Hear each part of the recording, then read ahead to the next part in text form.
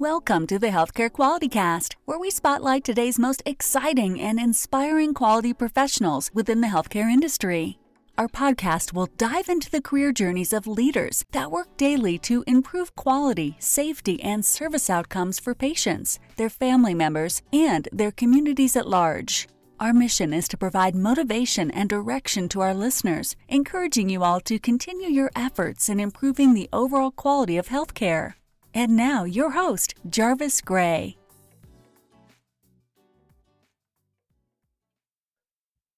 Welcome, quality people, to episode number 31 of the Healthcare Quality Cast. And as always, it is an honor and a pleasure to bring to you another great healthcare quality and process improvement leader. And today's guest absolutely lives up to that standard. Now, before introducing today's guest, I do have a little bit of mud pie to eat. Very early in this episode, you will hear me tease our guest around the fact that she attended the University of Florida. And as you all know, I attended and played for the University of Miami. Well, that game has officially come and gone as of last week. And unfortunately, my Hurricanes lost in a very competitive, but really a very ugly season opener. So with that, hats off to anyone representing the University of Florida Gators. Now, today's guest is going to bring an incredible amount of value to you all in this episode. Dr. Ashley Benedict is the VISN System Redesign Coordinator and Lean Six Sigma Program Manager for the VA Sunshine Healthcare Network. Here, she leads improvement initiatives and offers support through facilitation and data-driven solutions as they continue their improvement journey. Locally, VSIN 8 has developed Lean Six Sigma training programs as a standard program across their entire network, and Ashley has worked with the systems redesign team to develop standard work for the program, including tools, toll gates, and training materials. Ashley received her bachelor's and master's in industrial engineering from the University of Florida, as well as a PhD in industrial engineering from Purdue. She has held positions as a management engineer at UF Health in Gainesville, Florida, the New England Veterans Engineering Resource Center, or VERC, in Boston, Massachusetts, and is a past president and board member with the Societies for Health Systems.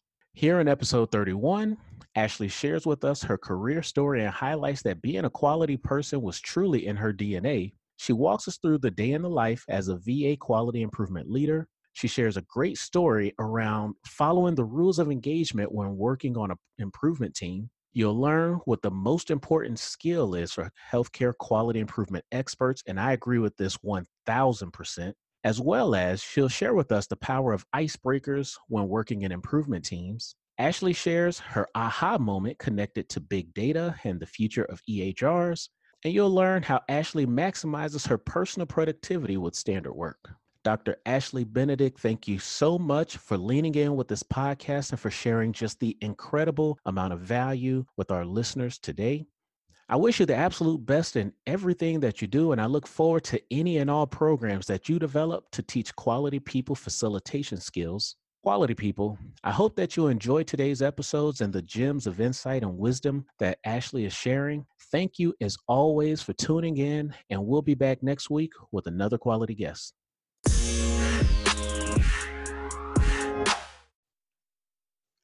All right, Ashley, are you ready to share with some quality people?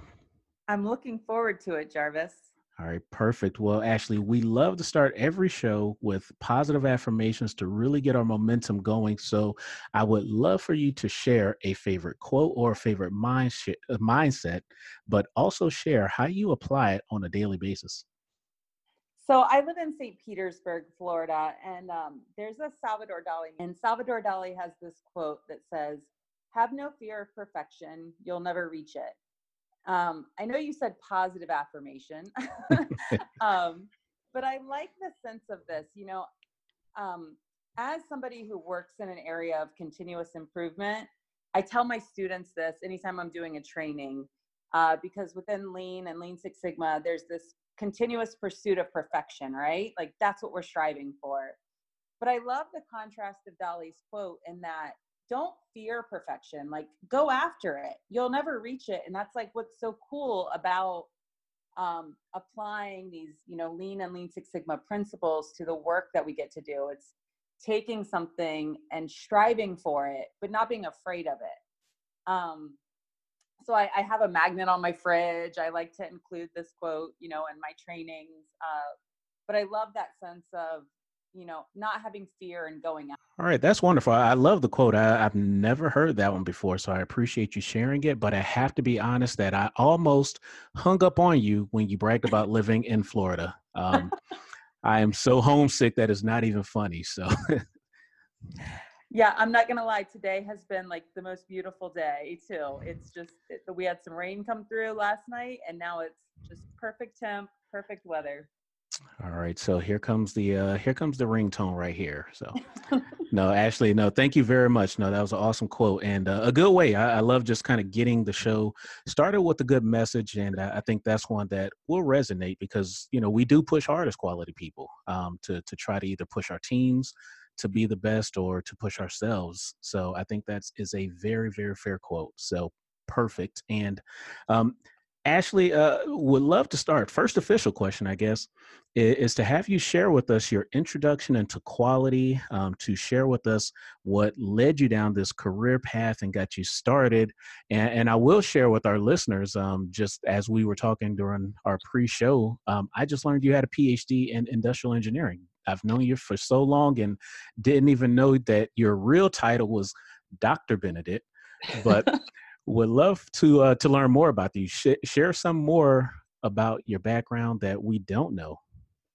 Sure. So this is interesting because I don't know the time where I thought, you know what, efficiency is important and doing the right thing the first time is important. But I think as a kid, even, it was like, how can I get this chore done as quickly as possible in the most efficient manner, right, not having to go back and do it again. So I think it sometimes quality people, it's just like ingrained, right? It's part of who you are. It's part of your thought. But what cracks me up is that it really took a college roommate to tell me, Ashley, you are in the wrong career. And I was an engineer still. I was pursuing a material science degree. She talked to me and she said she was an industrial engineer student. And, we started at the same time, but she found her career path much quicker than I did because I thought, no, I really like this. And then she started telling me about her program. And I was like, this is what I've been waiting for my whole life. And I was already pretty far into a master's. Oh, so I have a minor in case you needed me to do any master or material science stuff for you. Don't ask me to do any material science stuff for you, please. But she really triggered my thoughts into taking something that I just kind of naturally felt, enjoyed, and then thinking of it as a possible career path and taking classes that were really enjoyable. So that was really my first introduction because industrial engineering is focused so much on quality improvement, looking at processes, looking at teamwork, how teams work together, understanding the system that you're working within. So that would be my first introduction. How I found healthcare, on the other hand, was just sheer fate. I mean, I don't even have real explanation for it. So I was, wrapped up. I ended up doing a co-op when I was in my undergrad with a telecommunications company. Found that I did not really enjoy that a whole lot. So I was applying for jobs, senior applying for jobs, and ended up putting my resume out there. And the hospital system, I went to the University of Florida, so go Gators, was hiring. So at the time it was called Shands. Now it's called UF Health at Shands Hospital. And they were hiring. And I was like, well, that's interesting. So I put my resume in and had no idea that there were any industrial engineers in healthcare at all. And at one point, I think in my life, I thought, you know what, it would be cool to be a doctor, but some people might not know this about me, but I'm like a very emotional person. Like if you're crying, Jarvis, I'm crying. Like I cannot just let somebody cry on their own. So I thought I would never make it as a doctor. I don't think I could get past that super emotional um, aspect of working with patients and having to deliver any sort of bad news. And so I just kind of like drew a line through that career choice. And when I found that there was industrial engineers in healthcare, it was like, where has this been my whole life? I mean, it just really was, um, the stars aligning and everything coming together. And so I applied for the job. There were a number of applicants, and I was selected as their final selection. And going into that job, I had wonderful colleagues and many who turned into mentors, who turned into, best friends. And uh, then that led me to, going to get my PhD just from taking master's classes while I was at working there. It was just too convenient to not go back and get more education, right? And then that led me, and then again, kind of finding healthcare again as an opportunity, working for the VA. It all just kind of aligned and said, like, this is your given career path right now. Just meeting the right people at the right time. No, that's wonderful. Ashley, I think your entire journey there was virtually perfect until you said the piece about the University of Florida. So, no, I'm only ragging on you because Miami and Florida plays in our kickoff game this year. So I will be calling you again in August to really talk trash. Yeah. I'll wait for it. Mm-hmm. Fair enough. No, Ashley, thank you seriously for that introduction again. But let me ask you this, because I've had the chance in my career path to work in a number of different areas in healthcare. So I've done, the not-for-profit, I've done academic, I've done the for-profits. I guess for me, I've never worked in government. So I would love for you, if you're okay, to maybe give us a really quick overview, a day in the life of Ashley Benedict working at the VA in that government setting. What does, Lean and Six Sigma rollouts and training and the things that you're doing on a daily basis look like? Yeah. So I think, like most industrial engineers in a healthcare position, right, never does one day look the same as the next. Which is cool. One of the things I love the most about my job. I was sharing with you, we're doing a 3-week black belt training. We've got it broken up over multiple months. So we just finished our second week last week. So spent a lot of time training, working with the students. But the thing I really like about working for the VA and what is unique about it relative to, even not-for-profits, they have to make money, right? Like, they still have to have some sort of income coming in or get some sort of support.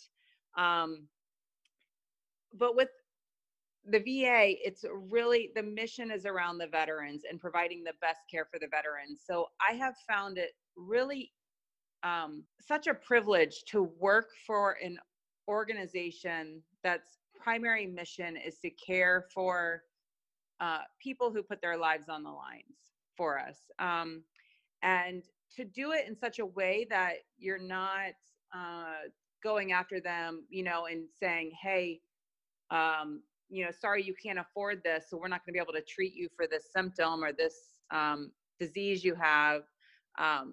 There's really some great stuff that the VA does. I don't know that they highlight it quite enough. There's so many cool things that they're just really forward thinking in. But to counter that, at times there's bureaucracy, right? Like, Congress controls the VA. So we have our CEOs, we have a lot more CEOs than most other people. So that can be a challenge. But I really approach my job as, what can I do for those that I can influence, right? Who around me can I have an impact on? And if it's a frontline nurse who I interact with at a training, I want to use my kind of power of good for that.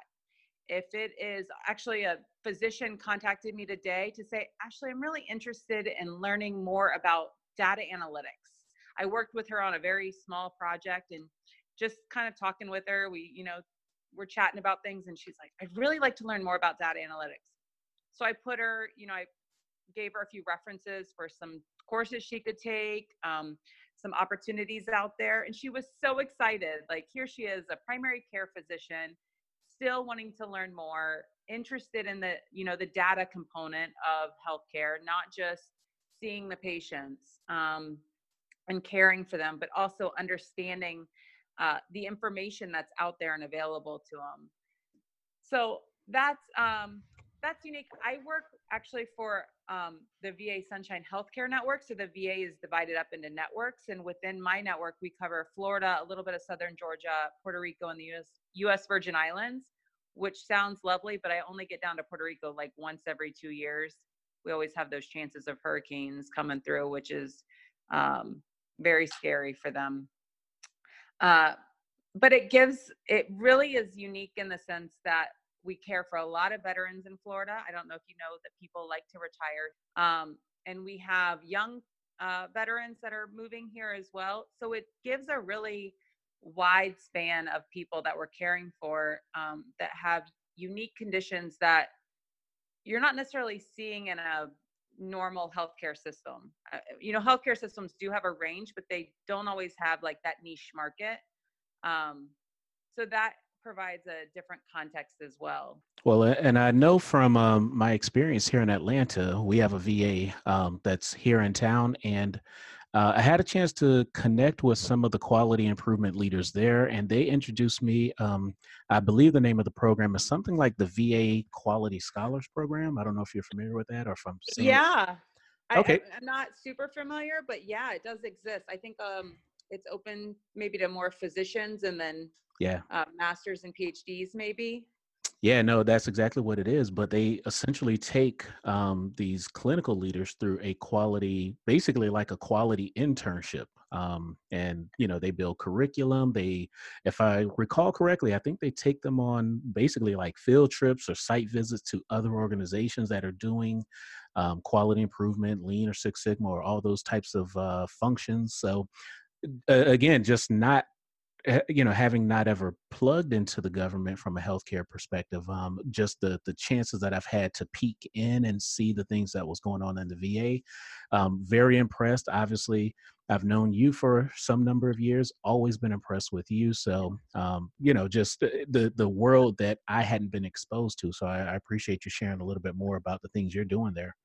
Yeah, I mean, it really is I think all VA employees understand the mission of the organization, which you don't always get from every organization you're working with. But the intent, of caring for our veterans is, key for every employee.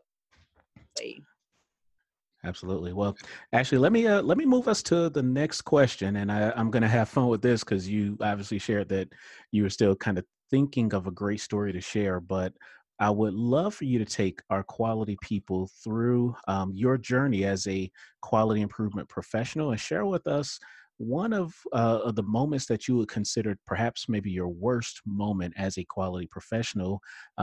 Take us through the situation, but also help us understand some of the decisions that you were considering in order to turn that moment around. Sure. So yeah, I did mention this one was a challenge because I feel like every time something kind of goes wrong or you would think it's bad, you use it as a learning moment and you adapt and you change, and the next time you might not experience that same problem. So the one that came to mind, and it's not maybe as much quality as maybe in an admin type quality piece. But I was working on a logistics project, and for some reason, so I worked for both UF Health and the VA, and in both cases, I've for some reason spent a lot of times in logistics. I don't know if that's because of industrial engineering and logistics being pretty tightly connected to that. But I've worked in logistics projects on both, and in one of them, we were working on a project, and we were looking at a way to make some improvements. And we had been brainstorming, and I said, hey guys, like, we came up with these ideas and there's a really great one here I think we should do. And it was something around purchasing. I thought it was, a great solution to a problem we were having. And, and then the next thing I know, the CFO's on the phone, and my boss is getting an email, and I'm like, oh my gosh, what just happened? Like, we brainstormed, the team had all these ideas. I mentioned it to somebody. They thought it was a good idea. Like, it was in passing even. It wasn't like I scheduled a special meeting with leadership. I just, like, somebody of a leadership status I was chatting with and mentioned this, what I thought was a really great solution. But I didn't talk to the team before I talked to leadership. And I really realized that when brainstorming ideas, that you throw out everything you can. And some of them sound great, but when you really, go through whether you're going to prioritize them, or, when you prioritize them, not whether you do or not, but right when you prioritize your solutions, sometimes you think way bigger than what you can actually do. Like, is it even feasible? Do you have the time, energy? Is it something we can actually do, right? Like, there's policy and there's rules and there's, SOPs we have to follow. And the fact that I took something that was brainstormed, and I was definitely breaking kind of the rules of engagement of brainstorming, right? And taking that to leadership was like, because the leader was like, yes, let's do this. But he also was relatively, I wasn't that new, but I was newer. And he was like kind of brand new in his position. So he didn't even know like the rules around some of the stuff. So he said, yes, let's do this. And he starts sending out emails to people, and we're going to do this. And again, I mentioned the CFO comes back on and says, yeah, this, then the person that, one of the people that had brainstormed the idea was now getting like targeted, like, oh my gosh, this is, breaking the policy. How dare you think this? And it was really just like, for me, I mean, that really, in a job interview, what was your worst experience, kind of in a Jarvis podcast, what's your worst experience? That's the one that came to mind, because I took something that I should have known better, in a sense. I should have known that when we're working through projects that you need to go through the steps to get to that final, what are the things we should do? And I don't know, I just skipped the steps. And it really, it was a very uncomfortable situation. I will say one of the like learning points from it was my leader, my direct supervisor was so understanding and was like, we're all trying to figure it out. Nobody has all the answers. And her support during that time was just priceless. I mean, really okay, my supervisor has my back, and not, oh, well, let's just throw Ashley under the bus and say, well, Ashley didn't know what she was doing, so too bad, we're going to move along. She really supported me. And then the team forgave me after we got it cleared up. And we came up with some other solutions and plans, and then prioritized and delivered that to leadership in a structured way. But yeah, that was a real kind of learning point for me, that you can't try to take shortcuts when working on improvement. Well, and let me ask this then. What does Ashley today tell Ashley back then, even before making that decision? How do you coach yourself up? Or, if you're working with a younger team member today, how would you coach them in a way that, helps them kind of see to not make that same mistake? Yeah. I would say work the process. So if you're following, so in my network, and we follow DMAIC, right? Define, measure, analyze, improve, control. And I feel like I'm constantly telling, whether it's a group going through yellow belt, green belt, black belt, to not jump. And I find myself telling, mentally talking to myself, like, don't jump to solutions. Like, we have to work through what's the problem. And I think the same, like for people coming in, I remember, telling you about my, going to UF Health for my first job. And, I'm in the hospital and I think I have great ideas. I'm like seeing all this waste and all these issues. And I know the answer, right? I'm an industrial engineer. I was trained in this. I can see all of your solutions. But that's not how improvement works. And I feel especially improvement in healthcare because it's so team based. And for a young professional coming into this type of career, you have to acknowledge that it's team based and appreciate that it's team based, because a team is going to make you so much stronger than you as an individual. People are going to teach you things that you didn't even know were possible. You're going to share your experience with others. And I think that, like, if I could kind of go back and tell myself that, like, trust the team, we're going to figure it out and we're going to come up with a solution. And really, again, work through the process. Don't take shortcuts, do that define, do that measure. When you start to get to that solution making or brainstorming, prioritize them and then have the team say, here's what we need to do.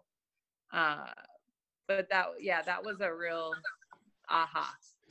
All right, perfect. No, I love it. And, I love the relevance of that question because I found that, for a lot of our guests, it just helps them to be reflective in the moment. But I'm hoping that some of the listeners can plug into your dark moments and pull out something that will just help them as they continue to look forward in their careers. So thank you for just for kind of coaching us and sharing that moment. But let's turn the conversation a little bit more productive, hopefully a little bit funner now. Um, would love for you to give our quality people a tip or a tool or a tactic that you found works really well when building up that intimate connection within project teams. But share with us, obviously, what the tool is, but how do you apply it and make it as effective as possible?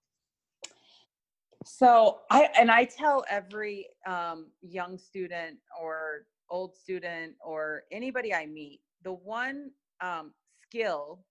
So I got a two-part to this question, kind of. The one skill I wish I would have started refining earlier. So I'm good at Excel. I can handle Outlook. I can do a great PowerPoint. I can even dabble in Access. I can write very basic SQL code. But facilitation is the one skill that I wish I would have picked up on earlier, that is a very important skill, but something that you can learn and practice and refine. And with that kind of skill of facilitation, the thing I use the most, and it's I don't and this I liked this question because the first thing that came to mind is as simple as icebreakers, getting to know someone else. I have a friend who teases me. He calls me the ice queen, but in a loving way, because every time I get a group of people together, I'm like, okay, what icebreaker are we going to do? And one that I've just recently been using quite a bit is I went online, imagine that, and I Googled conversation starters. And I found a site that had like 300 conversation starters. Things like, what is your most favorite app on your phone? Do you prefer reality TV? What's the last book you read? Simple things like that, that you can ask quickly, right? It doesn't take forever. I could, ask 10 people, hey, what's the last book you read? It's amazing how many people don't read books anymore. So it's like, okay, what's the last article you read? What's the last thing you read on Facebook? Whatever it is, but asking them a quick question and getting some more insights into them. Because I find that when we talk about, I just learned the name of this, but like the phases of, team development, and it's Tuckman's model. That was a new word. I did not know Tuckman created this model, but of forming, storming, norming, performing, and then adjourning as a team.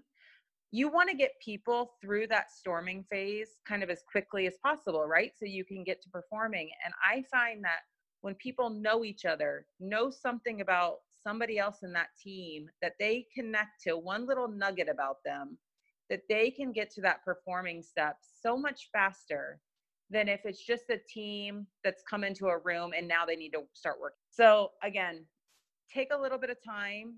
I do it. I have, people always say, oh, well, that's great when you're in person, but we can't do that because we're on Skype or we're on, whatever our instant messaging technology is at work. Yeah, but you can. So I normally, before every meeting, people are calling in, right? People are going to be running to use the restroom. People are going to be running late from their last meeting. So I give about 3 to 4 minutes of just time where people can write in the chat box their name, what their facility they're from, and then I ask a question.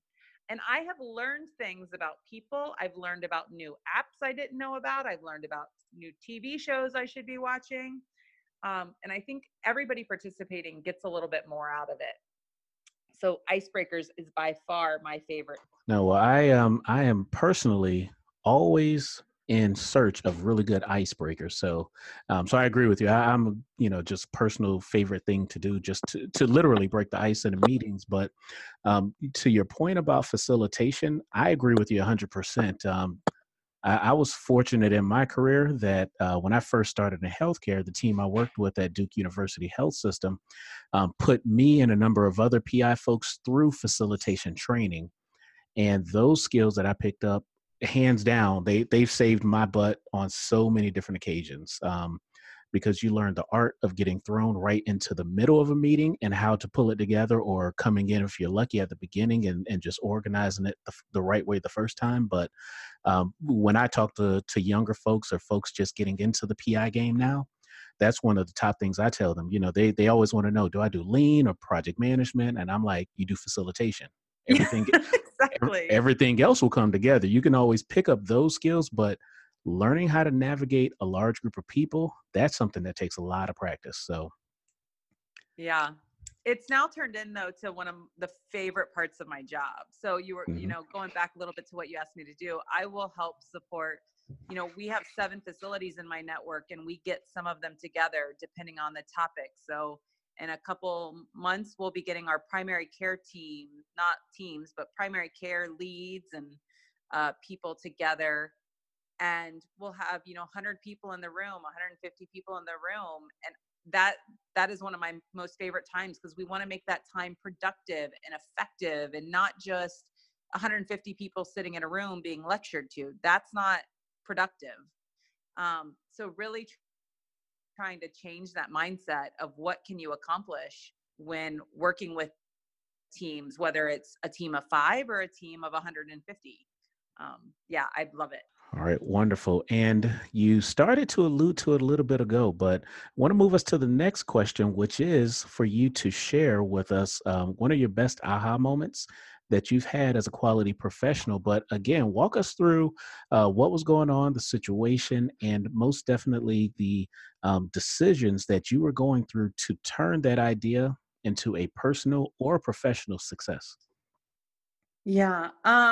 Yeah. I mean, it probably does stem from when I realized that facilitation was a skill that you can learn and apply. And so I, kind of like you, I was blessed with receiving some training. It wasn't until I got to the VA. When I first started in the VA, I was up in New England. I was living in Boston. And then I realized it was way too cold, and I made my way down to Florida. And I'd gone to one training, and I was like, oh yeah, okay, this is a cool tool. We were learning pick charts or impact effort charts. And I was like, that's cool. I could use that in teams. And then we were, and I was like, oh yeah, I've brainstormed with groups before. And the instructor, her name is Ingrid Benz. That's who we had as our trainer, who I am a total fangirl over. I saw her in the airport once and I was too embarrassed to speak to her. That's how nerdy I am about facilitation and Ingrid Benz.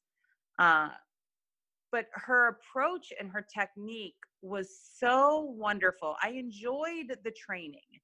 And as somebody who, is a lifelong learner, I didn't always feel like every training I went to added a lot of value. Sometimes I was like, oh, I know this stuff already, or, oh, this instructor, they're so boring. I don't want to listen to them for the next hour or 2 hours or day. And this person I was so engaged with. I wanted to listen. I wanted to learn more. I was up putting stuff on the wall. I was sitting down. I was brainstorming. It was interactive. And that led me to rethink how I interacted with teams. Taking the sense of, I kid a lot with my teams that I'm working with, and I say, oh guys, I'm so sorry. You have a lazy facilitator. And I joke saying that, but I'm honest about it, because the sense is I want them to write down their ideas. I want them to be up at the board moving stuff around. It's not my project. It's our project, or at times it's their project, and I'm just here to help facilitate it. And that really helped me see the difference in how you get people to own improvement versus trying to just coach them through improvement. And the skills and the tools that you can learn through facilitation can really just change your outlook. It makes every meeting different. And you learn this probably should have been my favorite tool. I have so many, Jarvis, but this is hard, and I have to share this one. But at the end of almost every meeting I do a plus delta about what went well and what could be improved and how. And not about the content we talked about, but the actual meeting. And I've had people tell me, in this training, I had to do way too much standing up. How often do you go to a training and get told you stood up too much, right? Normally you're sitting and you're like, can we please take a stretch break? Can we please stand up and walk around a little bit? But getting that feedback of what went well and what could be improved and how. And the beautiful part of this is every time I have another training, I think about what I got feedback on last time. And so people have told me, hey, I love using, that you gave us the Post-it notes and markers so we could write on them. I've had people tell me, no, that didn't work so well because my handwriting is atrocious. So maybe you next time say, hey, does somebody want to be our scribe? Are people comfortable with that? Maybe checking in with them before assigning them to do that. But I love that concept, because it's going back to that sense of like, I'm never going to have the perfect meeting. There's never going to be a perfect meeting, right? Because it's a meeting. Yeah, you can't have perfection with a meeting, but you work towards it, and you take the facilitation skills to work towards that sense of, this went really well. This was a good meeting. We got a lot out of it, and we accomplished a lot.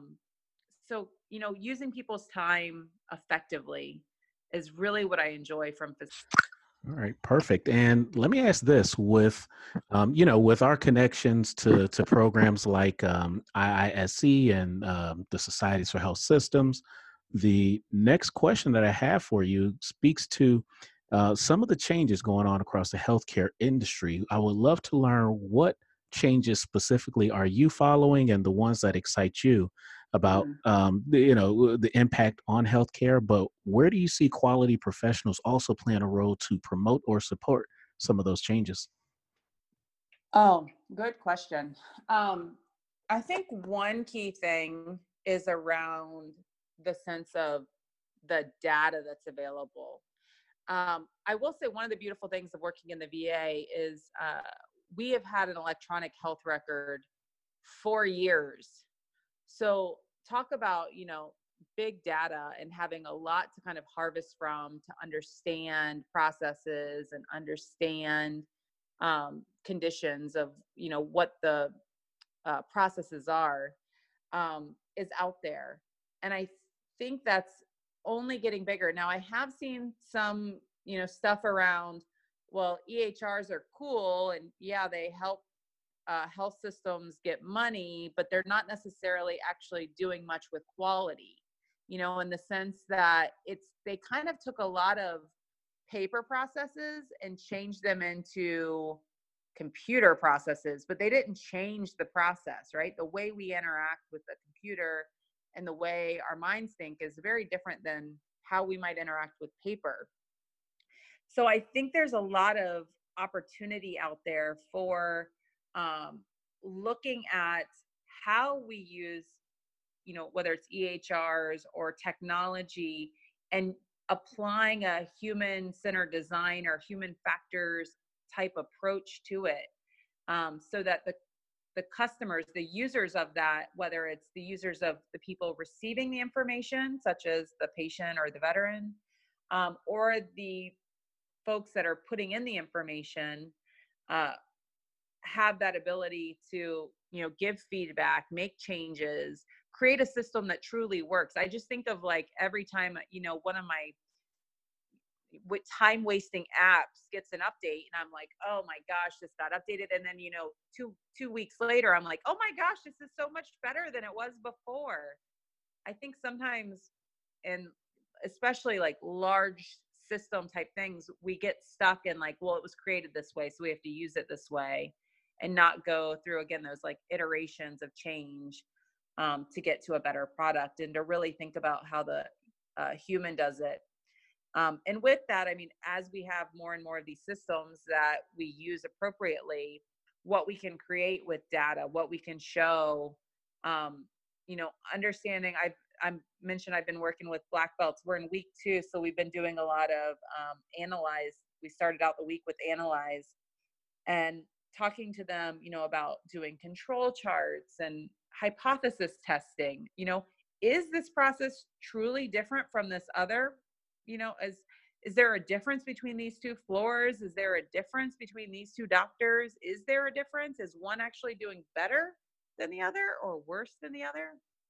Nobody really tends to be looking at that or talking about that. Whereas you might think that's, as in other fields that's used regularly, but we have a lot of opportunity to actually see what the data is telling us. And investigate it a little bit more. So I think there's a lot of opportunity around that as the industry continues to change.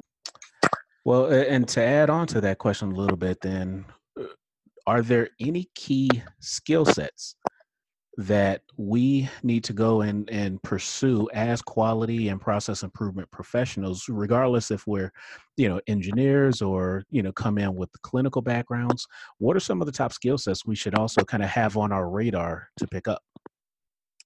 Well, I think data visualization is key. I mean, I know at times when I'm working on something, I'm thinking, oh yeah, this is showing exactly what I need it to show. And then I show it to somebody else and they're like, are you trying to show that? And I'm like, oh yeah, that's a good point. Like, I think sometimes we get in our own minds what we think, other people are going to interpret the information as. So I would say data visualization, which again comes down to like that human usability. Are people able and to understand what's being shown, able to do something with the information, not just information for the sake of showing it, but really use it and make decisions based off of it? I think of like control charts. I mean, industrial engineers should be walking out the door knowing how to use control charts and how to calculate. Why calculate though when you can just use Minitab or another statistical software to calculate for you, right? But to figure out that information. But I think quality professionals who are more clinical by background could easily pick up those skills, but I still have a hard time finding them actually used in healthcare a lot.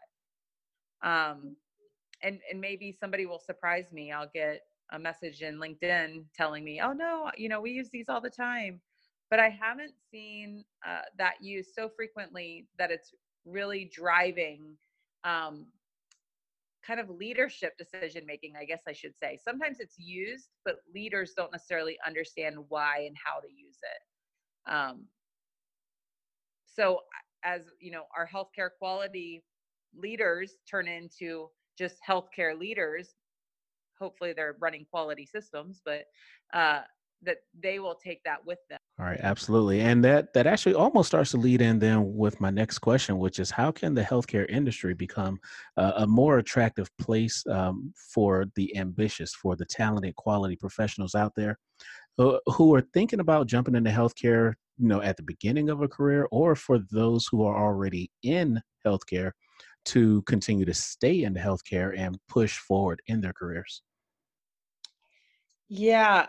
So I think healthcare, my experience with healthcare is that there's a very much a servant leadership approach, right? We're healthcare is unique in that we're caring for people who, at times don't really want to be within your health. They don't want to have whatever they're there for. I mean, unless they're having a baby and then they want to be there for that. But, at times we're hitting people at low moments in their life, moments when they're finding out bad news, moments when, accidents happen and they're trying to recover from that. And it really creates this opportunity to, um, care for people at low points in their life in such a way that we're providing them, they don't necessarily want to be there, but we're trying to give them the best quality care we can. Or we're trying to create, an atmosphere where they don't feel stressed out, that they're able to be open and talk and share what's on their mind. And I think a lot of, especially like young professionals, millennials, they care about that. They care about the good, doing good. Sometimes I think we discount them, but so many of the millennials I've met are really interested in doing more than just like the job, not coming in and I I think that's one of the areas that, government may struggle in these government positions, is that there is this sense of like, well, that your work time is from this to this. And is there a blurry line sometimes? But sure. But, they want to balance life and career and, things they enjoy, and really have a passion for the work that they're doing. And I think healthcare is just ripe for that. I've never one day regretted taking my engineering skills and applying them in healthcare. Not one day, because there's such beauty in taking something that, maybe in other areas, right, is improving a widget and it's making more widgets go through more often. Um, but being able to impact someone's life in the role that we have and making small changes that maybe it's not impacting that patient today, but it's going to really impact that patient a week from now. Um, I think there's real beauty, kind of the role that healthcare quality professionals play, that I think younger generations, as well as people that are thinking about pursuing healthcare, would really take heart to. Perfect. I love that answer there. And let me share that you are right there at the halfway point. But what I'm going to do now is move us into the 2-minute drill part of our interview. Very much the rapid improvement Q&A. But I want to do a quick pulse check and just make sure you're ready before we get into it. I'm ready. All right, wonderful. Well, can you tell our quality people something about your current role that inspires you to do your best day in and day out as a quality professional? So I love that the healthcare system I work in, cares for veterans. I've mentioned that more than once. My father's a veteran. My brother is a veteran. I have friends, other family, and I just think it's such a special population to care for, and it really makes me excited to go to work every day. Um, I also love the fact that I get to, work with others on making change. And I always think about people saying, well, nobody likes to change. That's not true. We are not, no, I don't know anybody that's the same person today that they were, 5, 10 years ago. Everybody is constantly changing. And to say that people don't like to change is really to discount people, everybody, but you want them to be able to change on their own terms. And that's one thing I really like, is that you're, in this role, I get to try to inspire, encourage, influence people to work on change, but do it in such a way that it motivates them to do it. Not a force function that says, hey, you have to change, you have to improve this. I'm telling you what you need to change this to. But really engage them and help them see how they can, what are their ideas? What suggestions do they have? And take that and make the change. I love that about my job, that it's not, just kind of following the rules, but understanding sometimes you have to break the rules and change the rules and create new rules and do things differently. And all the time while engaging, the front line, the mid managers, as well as leadership throughout that process. All right, perfect. And Ashley, what is the best piece of career advice that you've ever received? So I read the book Lean In, which I highly encourage for especially young females, but men as well. And one of the things that I took from it was they mentioned your career path is not a ladder anymore. It's more like a jungle gym, that sometimes you have to step down a ring, or you have to step to the side, or, you're hanging there and then you're going to reach up to the next one. And maybe you got to go down again. That we're not all in this like direct path. And I really like that concept that we're not just on a, straight and narrow path to our final destination, that it's going to have some curves. It's going to have some ups. It's going to have some downs.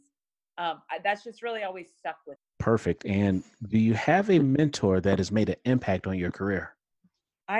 Yes, of course. I have many, but one that stands out. She was my first boss when I got to the VA, Janice Hirsch.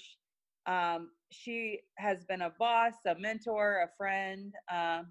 What I really took away from her was I still call her, if I'm ever thinking about maybe making a career change, I give her a call, or, if I'm ever up in the New England area, I give her a call. But one of the things is she always saw the potential in everyone. She really understood people as individuals.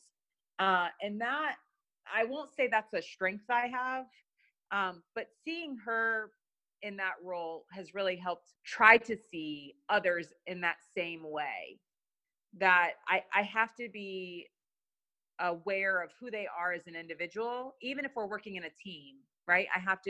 Always have to have my mind on like a little bit about what they're thinking, how they're approaching things. Perfect. And could you share a personal habit that contributes to your success when leading quality initiatives? So I'm big on like practicing what I preach. So I create a lot of standard work for myself. And I will tell anybody that will listen to me in a training all about it. I create tons of email templates. I'll send an email out once a month. Guess what? I create a template for it. I recently have been trying, I play around with how I'm going to do it. But I've been using OneNote recently for my standard work.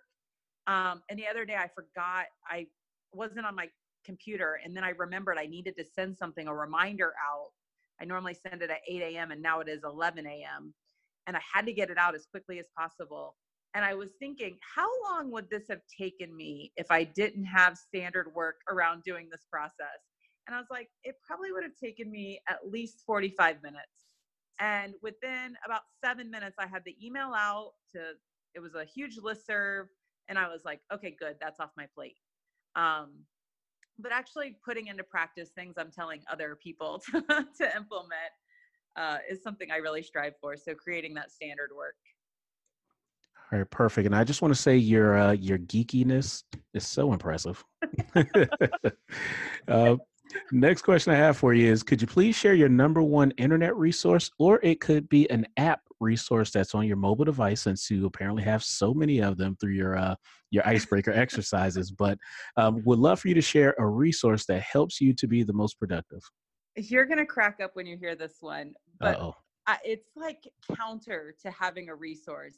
My number one thing is remove alerts. If you're on Outlook and you get those alert pop-ups about every email you get, turn it off.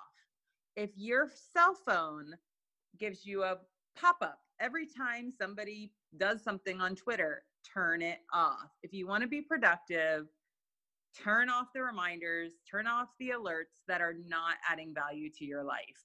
Do a cleanup. Just try it. It's not to say you're not going to get the information, but you're going to now pull the information when you want it versus the information being pushed to you. I have found that to be really valuable, because I think, productivity stems from being able to focus on the work that we're doing, and all these interruptions just stop us from being able to do our work. So, yeah. So I love it. That's almost like the anti-resource right there. So perfect. Next question is, could you please share with our quality people one professional association and one professional conference that you think would be a value add? I don't think this is going to be a shock to you, since I just rolled off the board of the Society for Health president. Past president. So I'm a past president. But that society, I found it when I got my first job in healthcare, when I joined UF Health at Shands. And it was just like finding my home, my professional career society. And so I joined Society for Health Systems, and then I went to their first conference, and I don't believe I've missed a conference since then. I think I'm running on about, I'd have to do the math, but 15 years, I think I've gone without missing a conference. And that includes going to get my PhD and being a poor graduate student. I still went to the conference. So my favorite conference is the Healthcare Systems Process Improvement Conference, which next year will be in Savannah, Georgia. And through that, so I went when I got my first job in healthcare. I went all through my PhD, and actually, that was where I met people from the VA that said, "Hey, we're interested in seeing if you'd be interested in applying and looking at potential career opportunities with us." So I just have found it such a great networking, the Society for Networking, and then that conference for networking, as well as picking up, new topics. This year, I think we had our largest group from my VA network attend, and the other improvers came back and they were like, "We want to try this. We want to do this. Can we get these people on one of our calls? Can we do that?" And I'm like, "Guys, slow down. But it was their first one. Loved it. They're like, "Next year we're going to present this, and we want to make sure we hear about that." And I'm like, "Okay, we're in. I'm all about going." No, I love it. I actually recommended a few folks to go and check out the conference in Texas this past cycle, and we've already started talking about ideas for presentations for the next year's Yeah. conference. And it's the same thing. They're like, we could do a presentation on this project. It's like we're combining projects into it. Yeah. I'm like, guys, we only got 30 to 40, 45 minutes. Like we can't. Each topic is almost its own unique presentation. So a lot of good excitement generated from that conference. So good stuff. Yeah, I love it. I'm actually hoping if they'll have me, I want to try to maybe do a workshop this next year, and lead one of the workshops. I've got a couple ideas in mind, but I've always been on the board, so I haven't been able to even attend workshops or give any workshops. But this year, I'm hoping this might be my next year might be my year.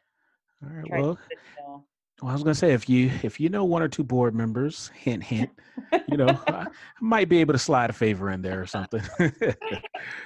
All right. Perfect. Actually, let's move to the next question, which is, could you please recommend one book that our listeners will benefit from, but also share why? So I have so many books that I want to tell you about, because when you mentioned geek, yes, that's true. So the one I selected was Cheaper by the Dozen, which is written by the kids of Frank and Lillian Gilbreth. And I actually did not read this book until maybe 3 or 4 years ago, and I loved it. It's not necessarily a healthcare improvement book. I mean, it's about a family of 12 kids, and the parents are some would say the founders of industrial engineers. Um, but just to see the concepts and the approaches and the thoughts, the guy wanted his children to listen to records of foreign language while they were in the shower, because he felt that it was just a waste of time if they just were, or in the bath, because they were just wasting time if they were just in the bath. Like looking at seeing the every opportunity to make some small improvements and changes and efficiencies was amazing. He even scheduled all of them. Oh, what was it? They all got like their tonsils out at the same time, and even he got his own tonsils out. And he tried to film it and observe it and watch it. They watched surgeons and they watched bricklayers. And if you have any interest in improvement and quality, it's just fun to read, and then it's also just truly enlightening as to how these people thought, of earlier this century, or last century, I guess I should say. Yeah. Now, did you ever see the movie by with Steve Martin in it? No. Well, yes, but no, don't compare it. All right. So it is funny though, when I did watch the movie, I was like, and it dawned on me that it was about the Gilberts. I was like, I did not know. I would not have ever figured that out. So No, I didn't know there was a book though. So I will have to look that one up now. it's just, I actually was like, there's a second book too. There's a sequel to it. I forget the name of that one, but it was I had to watch or listen to that one too, or read it. I was like, this is so good. I just had to keep reading about these people and their lives. That one is just about the mother, Lillian Gilbreth. But truly, truly very unique, creative people.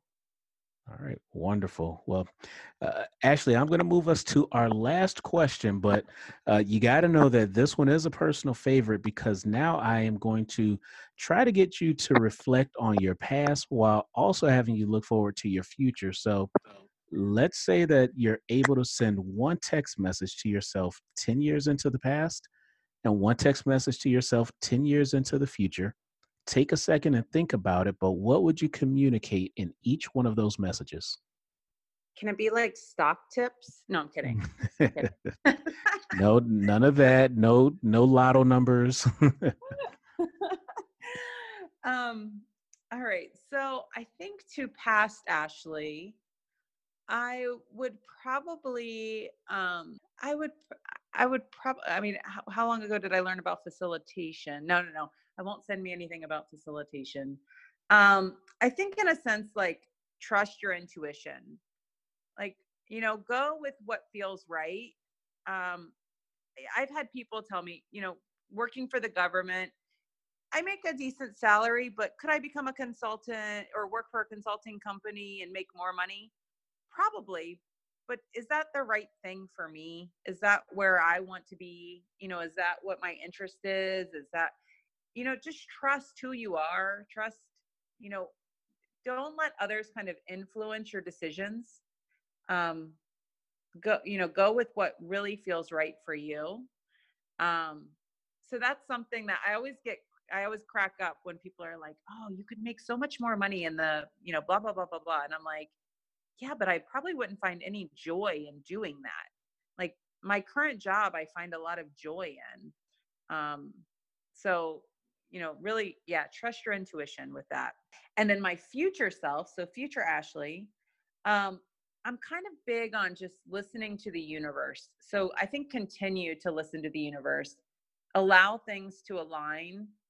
I mean, it does crack me up because, I mentioned when I was at that healthcare conference, the VA, and then they were interested in the work I was doing and they invited me there. And now here it is. I'm almost 7.5 years into my career in the VA. And if you would have asked me, 10 years ago, if I would even have thought of working for the VA, I would have been like, what?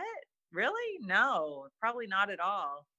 And I really find enjoyment in it. The same is true of coming down to Florida. There was a position that opened up. I applied for it. I ended up getting offered the position, and I had to be out of my apartment in 2 weeks, which was like perfect timing, right? I am moving to Florida. I needed to be out. And it was just like the universe was saying, it's time to go. Like, it's time to go to Florida. You should pack all your winter stuff up and put it in the closet and never take it out again, because you're moving to Florida. And so I think just really kind of letting the universe tell you, what your next steps are, and not being afraid of when it's saying, hey, try something different. And using that. Well, wonderful. That was very, I guess, introspective and spiritual. So I appreciate that. Yeah. Ashley, I just have to say that I really appreciate the fact that we got you on. I think you shared a lot of great tips and tidbits, and a lot of great experiences from your entire career path. We are right at the end of our show, but before I let you go, I would love for you to give our quality people a parting piece of advice, and perhaps share the best way that they can follow you or connect with you on social media, and then we'll officially sign off. Oh, I'm not a tweeter. So I am on LinkedIn for sure. And you're definitely, I should have probably known that you were going to ask me this, because you are tech savvy, but you can find me searching Ashley Benedict. I don't think there are that many of us. So, and if you know Jarvis, you're definitely going to find me, because we are buddies on LinkedIn. I'm also on Instagram. That's my favorite. And I'm not hidden. You don't have to find me, at, Adventures Away from Samsula. I know it's weird. I grew up in a small town of Samsula in Florida. So it's Samsula. So Adventures Away from Samsula. Yeah, if you want to connect, probably those two are what I'm on most. I find Instagram brings me just joy. And then LinkedIn, that's about a twice a week type check-in for me. But I like to look at what my colleagues are doing and what my, network group is up to. So checking those out. And then my tidbit of I think people need to enjoy the work that they do. And if it stops bringing them joy, find something else. And I think healthcare is a very easy place to find the joy. If you are interested in healthcare quality and working on improvement, there's just something really special about making processes better for people who, again, are at a time when, they're maybe not at their best, at times at their worst. It's really, it's an easy career path to take when you're trying to do good for people at low points in their life. So I highly suggest, if people are thinking about it, start networking, reach out to others, find out what their career paths are like. Listen to Jarvis's podcast, because he's getting amazing people to share their stories. So yeah, it's been a real pleasure. No, absolutely. Well, the pleasure is all mine, Dr. Benedict. I just have to thank you again. And to all of our quality people everywhere, I have to thank you all for listening and making us a part of your day. Take care, everyone.